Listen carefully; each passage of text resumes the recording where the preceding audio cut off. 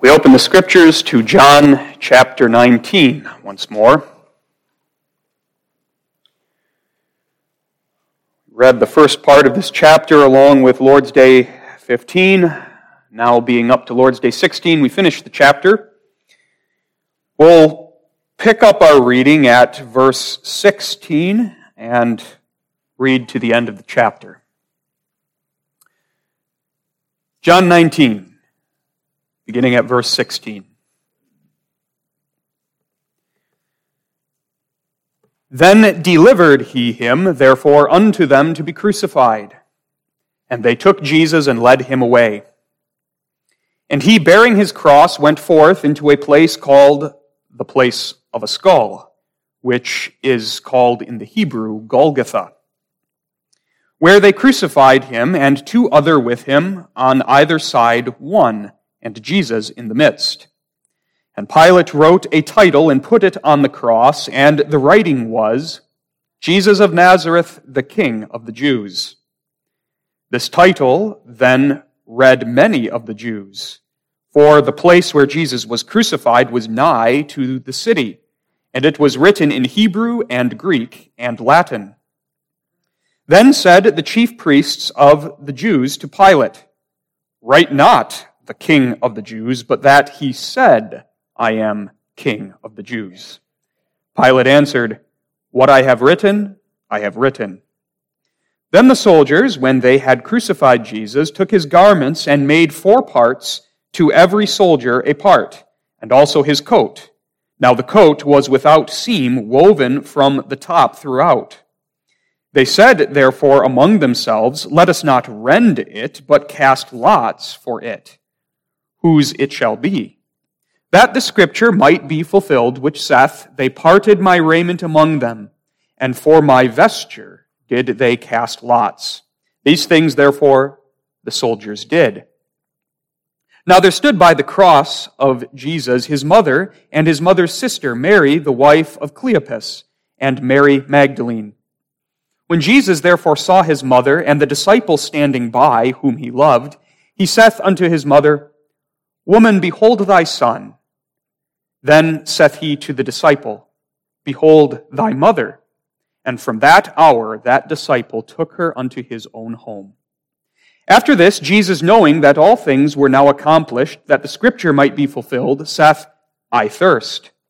Now there was set a vessel full of vinegar, and they filled a sponge with vinegar, and put it upon hyssop, and put it to his mouth.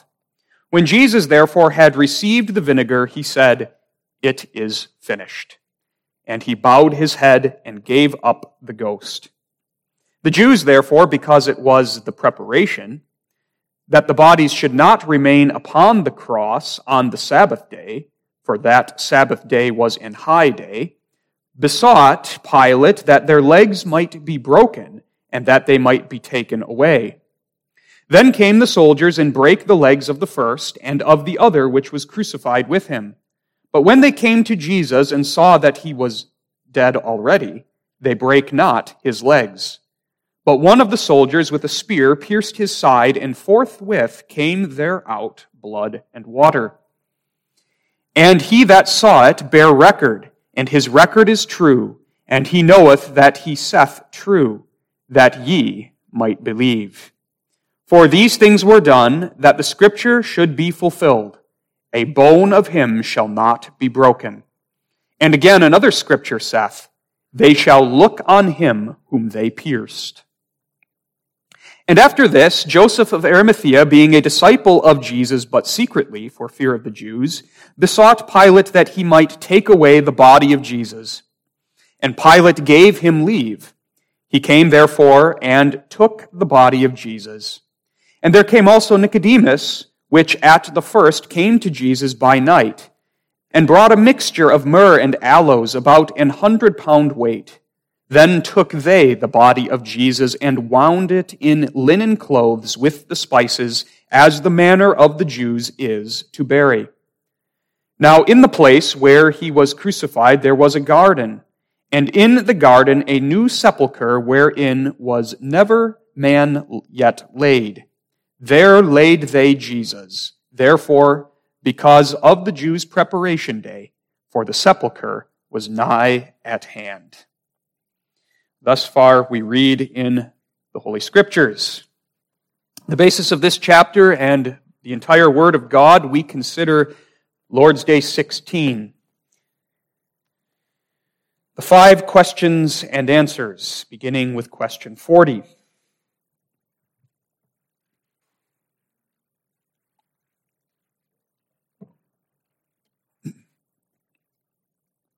Why was it necessary for Christ to humble himself even unto death? Because, with respect to the justice and truth of God, satisfaction for our sins could be made no otherwise than by the death of the Son of God. Why was he also buried? Thereby to prove that he was really dead. Since then Christ died for us, why must we also die? Our death is not a satisfaction for our sins, but only an abolishing of sin and a passage into eternal life. What further benefit do we receive from the sacrifice and death of Christ on the cross? That by virtue thereof our old man is crucified, dead, and buried with him, so that the corrupt inclinations of the flesh may no more reign in us, but that we may offer ourselves unto him a sacrifice of thanksgiving. Why is there added, he descended into hell? That in my greatest temptations I may be assured and wholly comfort myself in this, that my Lord Jesus Christ, by his inexpressible anguish, pains, terrors, and hellish agonies, in which he was plunged during all his sufferings, but especially on the cross, hath delivered me from the anguish and torments of hell.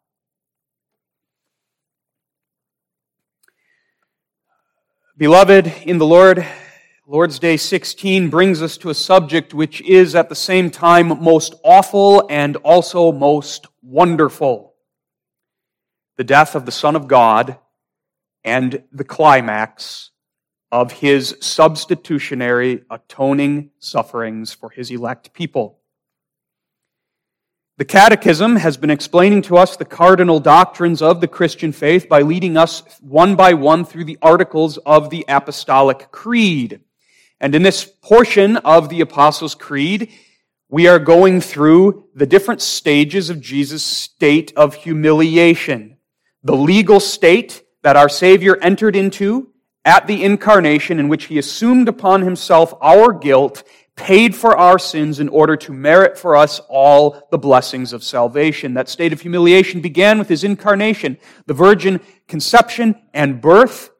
That state of humiliation continued through his lifelong sufferings that Lord's Day 15 explained to us.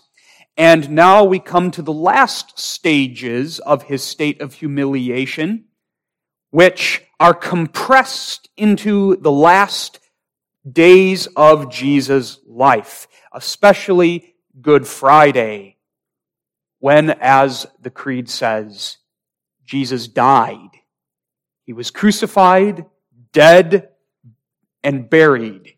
He descended into hell.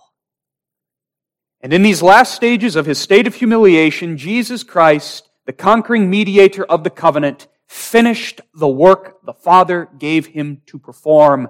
Salvation accomplished. And that's what we're going to look at this morning.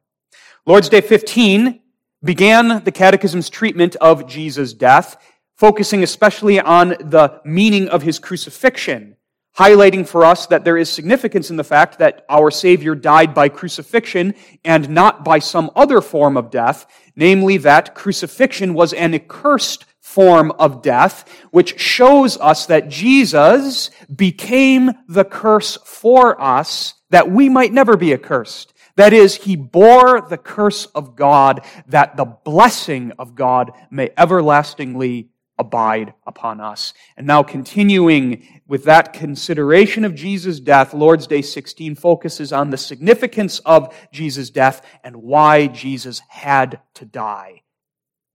why he had to be buried and why he had to descend into hell to save us from our sins. And so it is with solemn reverence, but also great thanksgiving and joy that we consider the second half of the fourth article of the Apostles' Creed. Dead and buried, he descended into hell. There are three parts to that portion of the fourth article, and those three parts make up our 3 points. Dead, buried, descended into hell.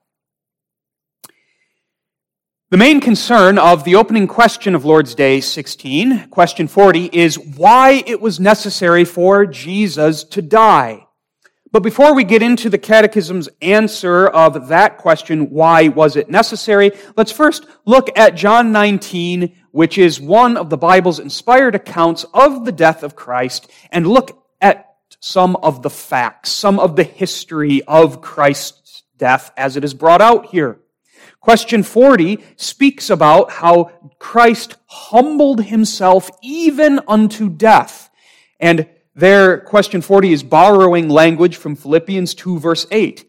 Even unto death. And that emphasizes that death, Jesus' death on the cross, is the lowest part of his humiliation, or the climax of his sufferings. He humbled himself even unto death. John 19 emphasizes that, which is a striking thing because the Gospel of John, as one of its unique characteristics, emphasizes the glory of Jesus Christ as the divine Son of God. And here we see the Son of God humbled to the lowest on Golgotha to save his people and raise them up to the heights of heaven. Jesus was led from Gabbatha to Golgotha. It's where Lord's Day 15 ended. Remember, at Gabbatha, Pilate's judgment hall, that Roman judge delivered our Lord and Savior over to be crucified, though he knew Jesus was innocent, and though he publicly declared Jesus innocent, still his official sentence was worthy of death.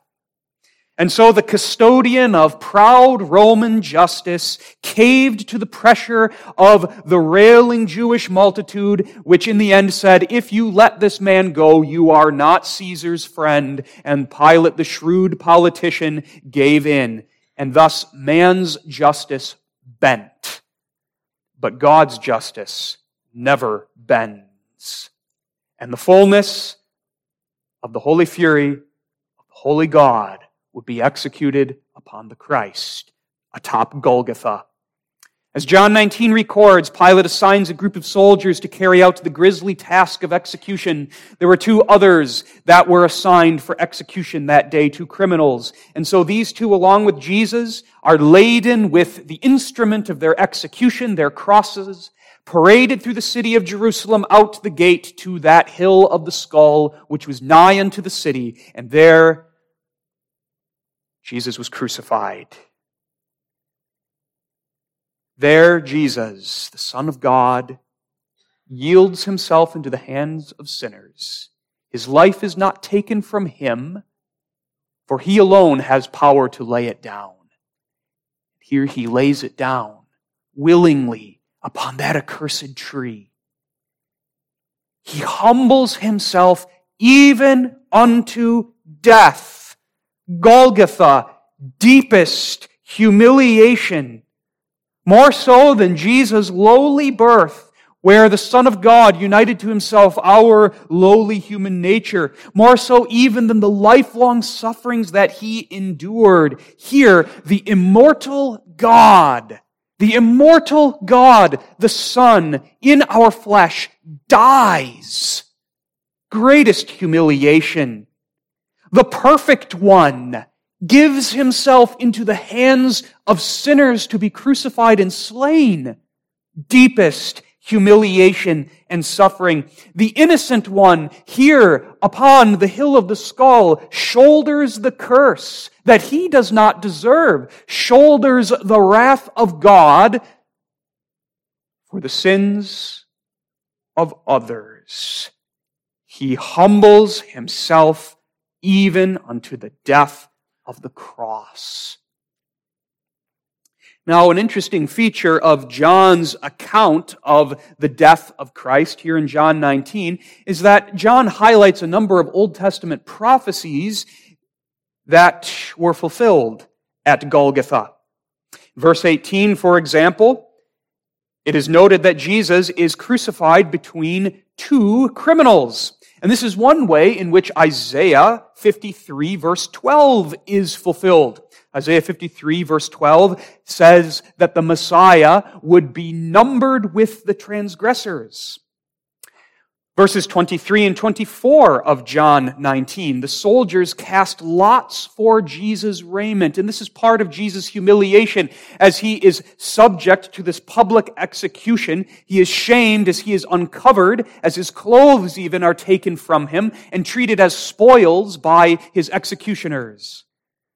Part of their reward for their grisly task in the execution was the soldiers got to keep the valuables of the men who were executed. And so the soldiers divide the clothes of Jesus Christ among them, unwittingly fulfilling the ancient prophecy of Psalm 22, 17 and 18, where the psalmist said, I may tell all my bones. They look and stare upon me. They part my garments among them and cast lots for my vesture. The Word of God being fulfilled, again showing us that all of the events transpiring atop Golgotha are no coincidence, but are all according to the sovereign plan of God and are the unfolding of His counsel for the redemption of His people. Verses 28 and 29 of John 19, another scripture fulfilled. When Jesus, after he had suffered through the 3 hours of darkness upon the cross, which John does not record because the other gospel accounts cover it, Jesus cries, I thirst, and he is given vinegar to drink. This is a fulfillment of Psalm 69, verse 21, which says, they gave me also gall for my meat, and in my thirst they gave me vinegar to drink. Jesus cried, I thirst, no doubt because his throat was parched after hours hanging upon the cross in the hot sun of Palestine. But there's a deeper meaning there. He thirsted spiritually because, as the suffering servant of Jehovah, he was suffering from that fiery wrath of God against the sins that he bore. I thirst. Till at last, in verse 30, Jesus says, it is finished. It is finished. The scriptures have been fulfilled. All of the work that God gave him to perform in the state of humiliation has been accomplished. The wrath against the sins of his people, which was poured out upon him, he has now borne to the uttermost and sustained. It is finished. And then, as verse 30 goes on to say, Jesus bowed his head and gave up the ghost. That means, children, that he died. His spirit was separated from his body. And the spirit, the soul of Jesus Christ, went at that moment to heaven. He died. The Son of God died. In a certain sense, he died just like we die. Life left his body. His soul was torn asunder from his body. He died. And yet, he died like no other. For he died as the sacrifice for the sins of others, the elect people God gave to him before the foundation of the world. And thus his death, like his sufferings, is entirely unique. Those are some of the facts of Jesus' death that John 19 lays out for us, but now we can come back to that question that the Catechism here is especially focusing on. Why was it necessary? Did Jesus have to die? He humbled himself. Lord's Day 15 showed us how deeply Jesus humbled himself. Did he have to humble himself even unto death in order to save his people from their sins? Couldn't a lifelong suffering have paid for the sins of his people? The Catechism, based on the Scriptures, says no. Jesus had to die. Why? Because with respect to the justice and truth of God, satisfaction for our sins could be made no otherwise than by the death of the Son of God. Think of the events of Thursday of the Passion Week when Jesus is in Gethsemane. And as the prospect of the cross looms before his mind, 3 times Jesus bends the knee and prays, Father, if this cup can pass from me, let it pass from me. Nonetheless, not what I will, but what thou dost will. And the will of God was that the Son take the cup. There was no other way. And the reason is that the wages of sin is death. We're familiar with that phrase from Romans 6, verse 23, but a very important phrase for understanding why Jesus had to die. Sin merits. It merits death. Every sin. No matter how small it might be in human estimation, every sin being an offense against the most high majesty of God, who is worthy of our perfect and wholehearted devotion, body, mind, soul, all of who we are. Any sin makes the sinner worthy of death. And thus that justice and truth of God, spoken about in the Catechism, demands that the sinner die. The sinner must die for his sin, and he must die all that death is. Death is not just the dissolution of the body, but death is the punishment of the whole person eternally for that sin. That's eternal death. That's what hell is. Sin merits death. Though Pilate could throw justice to the wind and condemn the innocent, the just God cannot throw his justice to the wind and acquit the guilty. Sin, which merits death, must be punished with death.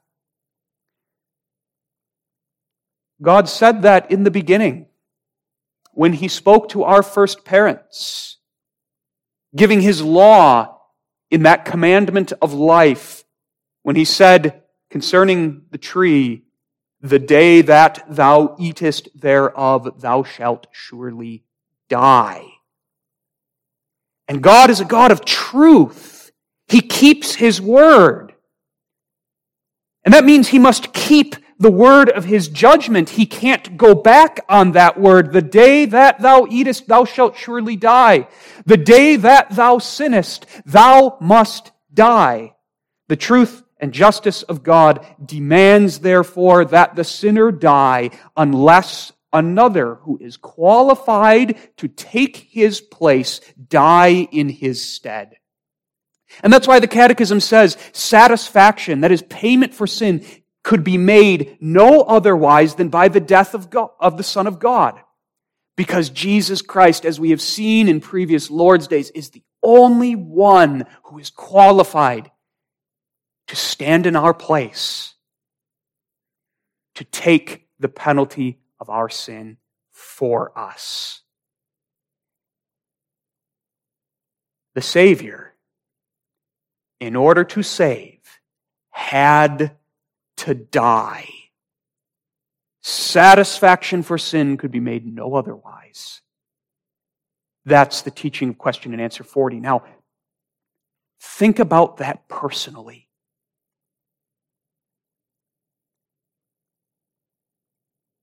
You would perish if it were not for the death of the Son of God.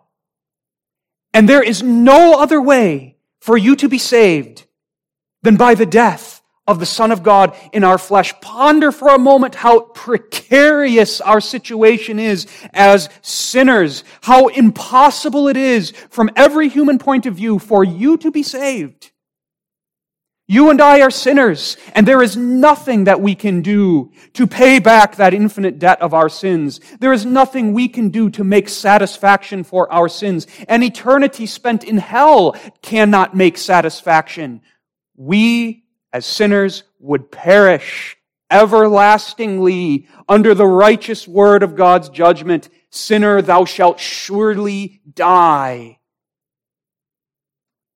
Yet, this righteous God of inflexible justice is the God of mercy and grace and boundless love, and in His infinite wisdom and in His eternal counsel, He ordained a way of salvation for sinners. A way we can never get ourselves down. A way of salvation that we contribute nothing to, but a way of salvation that is accomplished by the Son of God, who He gives to be the propitiation for our sins. Most wonderful. God gives His only begotten Son, and without compromising His inflexible justice, without going back on His word, the word of His curse against the sinner, He has delivered you from death by giving His own Son to the death of the cross, providing a Savior who alone is able to do the impossible. Jesus stood in your place, beloved, willingly. And God said to Him, "Thou shalt surely die." And your eternal death and the eternal death of all God's people was compressed into those hours of Jesus suffering upon the cross, and He bore it. And He died. Because He died for you, because He bore the curse for you, the only word of God to you now, believing people of God, is, "Thou shalt surely live." And the truth and justice of God now demand that, because Jesus died to pay for your sins, and it would be unjust for God to deny you now the blessings Jesus merited by His work. As you look by faith upon the horrible reality of the cross, you see how it is also a reality most wonderful. As by faith you ponder the sufferings and the dying of the Christ, as you see the curse that should have come upon you fall upon Him, hear the words of the gospel, believing people of God, "Thou shalt surely live forever." Forever. Thus, the cross of Christ brings to us manifold benefits, and that's what some of the next questions and answers in the Catechism set before us. The benefits of Christ crucified, and oh, how great and how numerous are these benefits. Who can tally them up? They are as the stars of heaven in their number and in their glory. For the benefits of Christ are nothing less than the full forgiveness of all of our sins, reconciliation with God, restoration to His favor, acceptance with Him forever, everlasting life and righteousness, an inheritance incorruptible and imperishable. And perhaps you can think of many, many more biblical descriptions of the benefits of Christ, all of which is yours, believing people of God, and you can be certain of it because Jesus said, it is finished. He accomplished it. He merited all of those benefits for you, and the justice and truth of God ensures that they will come to you for His sake. But now, Lord's Day 16 takes hold of just a couple of the prominent benefits and sets them before us. Question 40 speaks of satisfaction. And to put it very simply, that means Jesus paid it all. It's a beautiful phrase. It's a beautiful phrase we should carry with us throughout our lives. Jesus paid it all. That's what satisfaction is. God's justice and its demands has been met for you, and thus your sins are covered. But a second benefit that question and answer 43 points out is the benefit of the mortification of our sin. Notice the language in question 43. What further benefit do we receive from the sacrifice and death of Christ on the cross?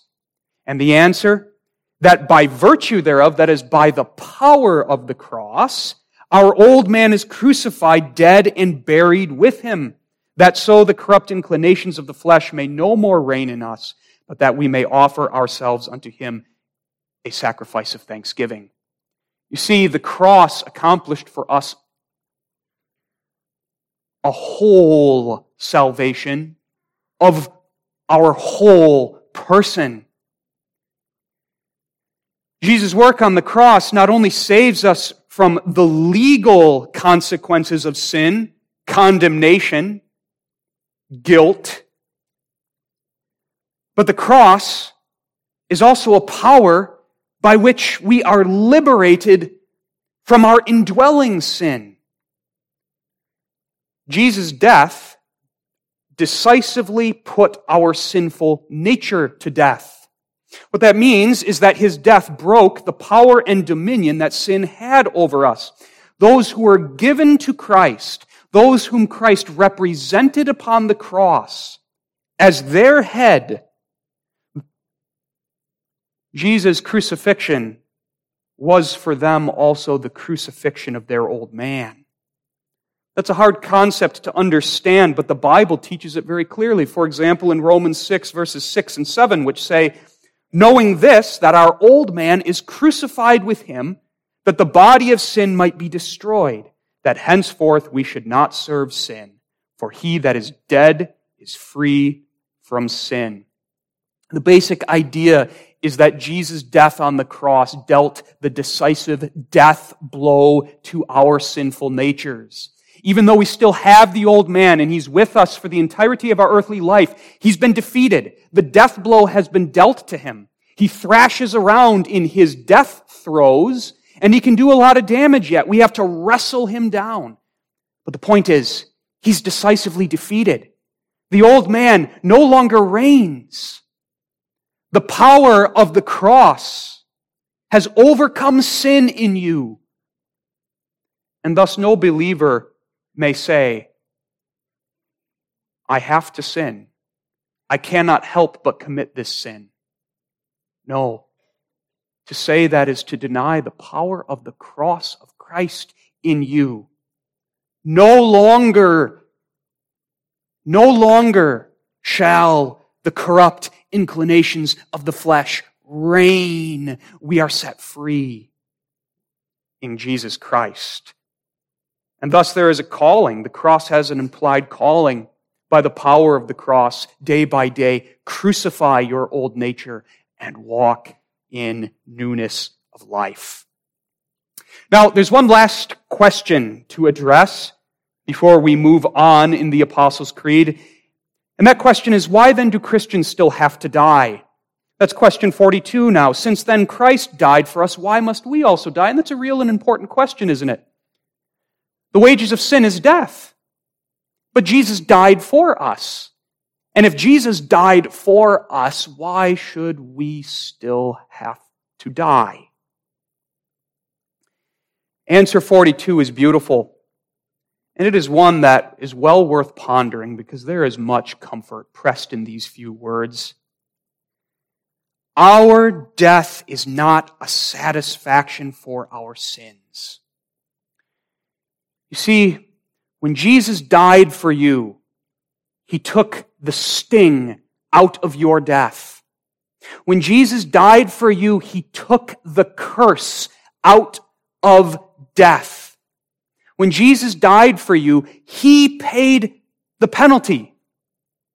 And in doing so, in making satisfaction, He has transformed death so that for the believer, death is no longer a curse, but is a blessing.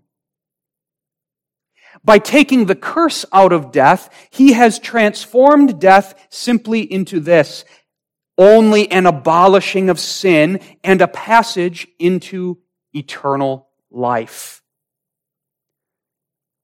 For you, believing people of God, death is no longer punishment because Jesus suffered that punishment. Death is not the outpouring of God's killing wrath upon you. Jesus took it. But now, death is the means by which your sin is abolished. Death is now the means by which that old sinful nature, which was dealt its death blow at the cross, is finally put to rest and put in the grave. For the Christian, when you die, the only thing that you really lose is your sin.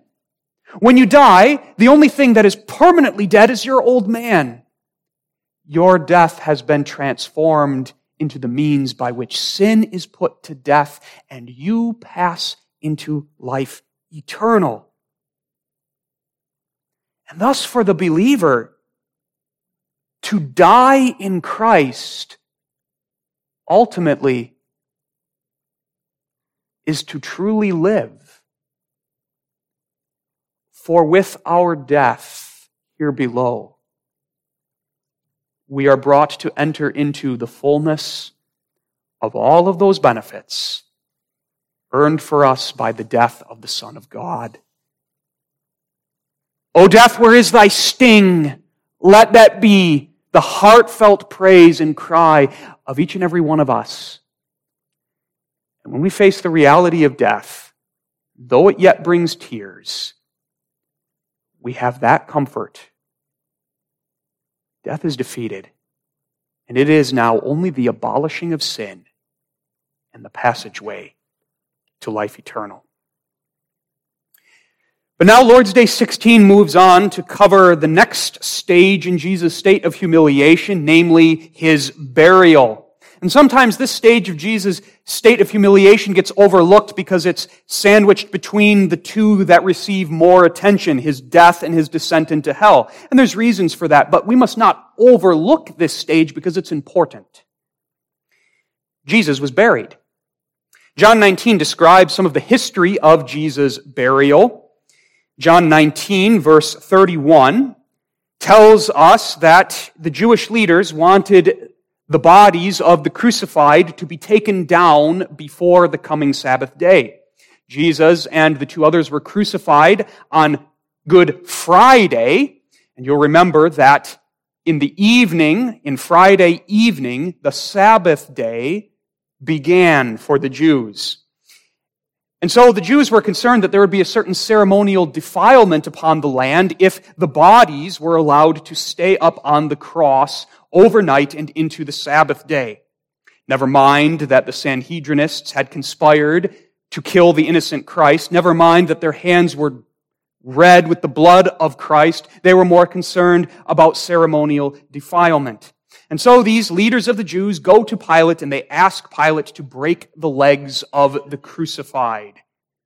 That was a somewhat common Roman practice in the day. Breaking the legs of the crucified was a way to speed up their death.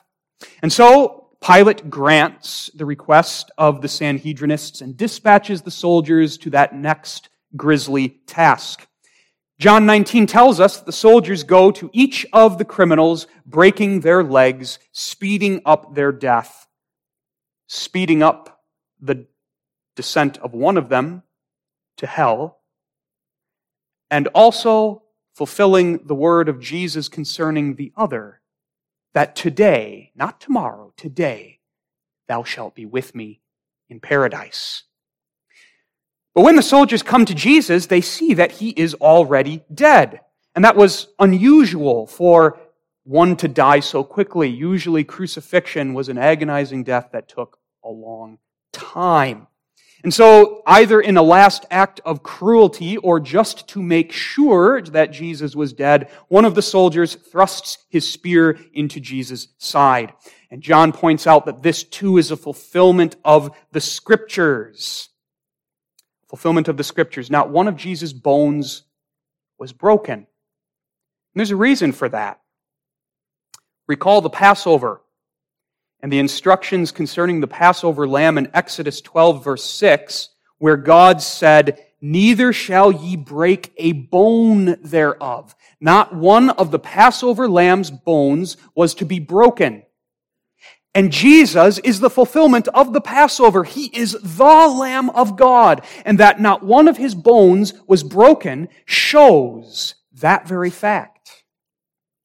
John also brings forward the prophecy of Zechariah in Zechariah 12, verse 10. "They shall look upon me, whom they have pierced." That was in a way fulfilled when Jesus was pierced by the spear of the soldier.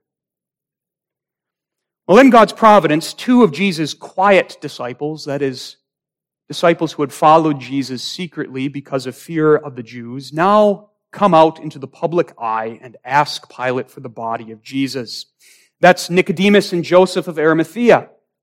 These men go to Pilate and they ask for the body of Jesus, and Pilate also grants them that request.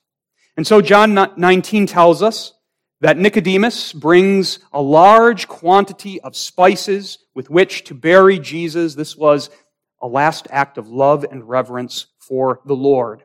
And Joseph of Arimathea, being a wealthy man, had a tomb that was newly hewn out of the stone, was nearby to the site of crucifixion, and a tomb in which a man had never before been laid. And so these two men bring the body of Jesus and lay it in the tomb, and he is buried. Now, question and answer 41 asks the question, why, once more? Why? Why was he also buried? And the answer that is given to us here has more to it than meets the eye, thereby to prove that he was really dead. Yes, to be sure, Jesus' burial proves that he was really and certainly dead. But that could already be seen. After all, John 19, verse 33 says that the soldiers, as they approached Jesus' cross, could perceive that he was already dead. When Joseph of Arimathea and Nicodemus ask for Jesus' body, Mark 15 points out that Pilate was surprised that Jesus would already be dead. And so he inquires of the centurion to verify that fact, and the centurion verified it. Joseph of Arimathea and Nicodemus would not have buried Jesus' body unless they were sure that he was dead. There's more to that answer than meets the eye. The deeper meaning is this: Jesus' burial proves that he really died all of death. That is, he suffered every stage and every aspect of death. Jesus didn't die and then disappear and have his body reappear on the third day and rise again. But Jesus died like we die, and his body went into the grave like our bodies go into the grave. The grave is the place of the body's complete humiliation. The grave is the place where the curse finishes its work. Dust thou art, to dust thou shalt return. Jesus died all of death for us, not part of death, all of it. He went even into the grave to deliver our bodies from the grave. And that's a comfort to us. Jesus didn't skip any part of death. He tasted it all and has delivered us from it all. And thus Jesus' burial and his subsequent resurrection gives us the most powerful proof that Jesus indeed died all of death, and therefore he really conquered all of death, and therefore we are truly delivered from all of death. And our graves now are neither a passageway to hell nor a prison that will remain ever closed. But our graves are but a sleeping chamber where the body waits for its resurrection. Thus, just as we exclaim, "O death, where is thy sting?" in Christ we also exclaim, "O grave, where is thy victory?" Briefly now, the last stage of Jesus' state of humiliation, his descent into hell. He died, he was buried, he descended into hell. Now, because of the arrangement in the Apostles' Creed, it's easy to think that this last stage of Jesus' state of humiliation took place last according to time. But that's not the case. Jesus' descent into hell did not take place after he died, but took place while Jesus was on the cross. This stage of his state of humiliation is put last because it describes his most intense sufferings. And that's important to see. Jesus did not go down to the place hell after he died on the cross. His soul was not in hell until the day of his resurrection. Think about it. He said, "It is finished." He said, "It is finished." Jesus could not have said those words if he still had days of suffering ahead of him in hell. Jesus said to the penitent malefactor, "Today thou shalt be with me in paradise." Not Resurrection Sunday when I get there, but today. And thus the Catechism says at the end of answer 44 that Jesus was plunged into these inexpressible anguish, pains, terrors, and hellish agonies during all of his sufferings, but especially on the cross. That's what we want to understand concerning this last part of the article. Jesus descended into hell while he was on the cross. That is, hell was brought to Christ. And that makes sense when we recognize what hell is. Hell is separation from the fellowship of God and suffering the wrath of God against sin. And that's what Jesus endured upon the cross when he cried, my God, why hast thou forsaken me?"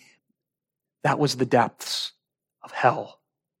That was the inexpressible anguish, pains, terrors, hellish agonies that he suffered for us.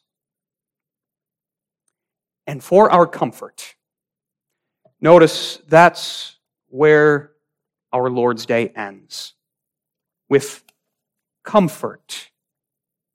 Why is it there added, "He descended into hell, that in my greatest temptations I may be comforted and I may be assured and wholly comfort myself in this, that my Lord Jesus Christ, by his inexpressible anguish, pains, terrors, and hellish agonies, has delivered me." Do you have doubts and temptations? Do your sins rise up against you sometimes, so much so that you say, "How can I be saved?" Look to the cross of Christ, believing people of God. There, hell was brought to Christ, and he descended into it, and he suffered all of it, and he delivered you from it. The fullness of the lake of fire was upon him. The outer darkness wherein is weeping and gnashing of teeth shrouded him on that cross, and his light banishes that darkness from you. His shed blood extinguishes those fires that they will never burn against you. When you're afraid, when you wrestle against those accusations of the conscience, think upon the cross of Christ. Jesus paid it all to the very last farthing. With his inexpressible anguish, pains, terrors, and hellish agonies. Inexpressible. You can't put it to words. And what a beautiful word that is now, inexpressible, because, beloved, what he went through will forever be inexpressible to you because you will never experience it.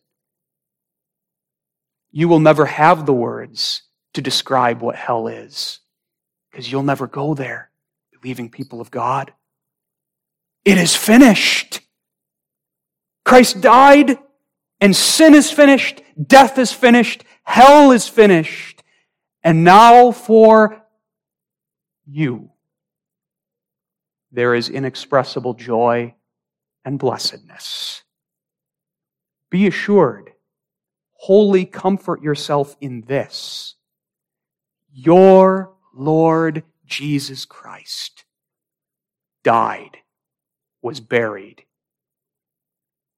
descended into hell for you. Amen.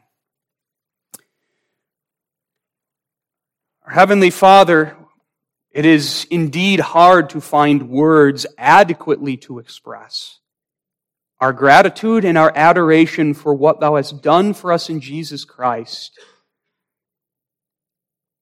for His death, His burial, His descent into hell, and what this means for us. Grant that this word of the gospel may so penetrate our hearts that it may be true for us that we are assured and are wholly comforted that we are delivered from our sins. Death has no more sting, the grave no more victory. But there awaits for us life everlasting with Thee. Grant it, Father, for Jesus' sake. Amen.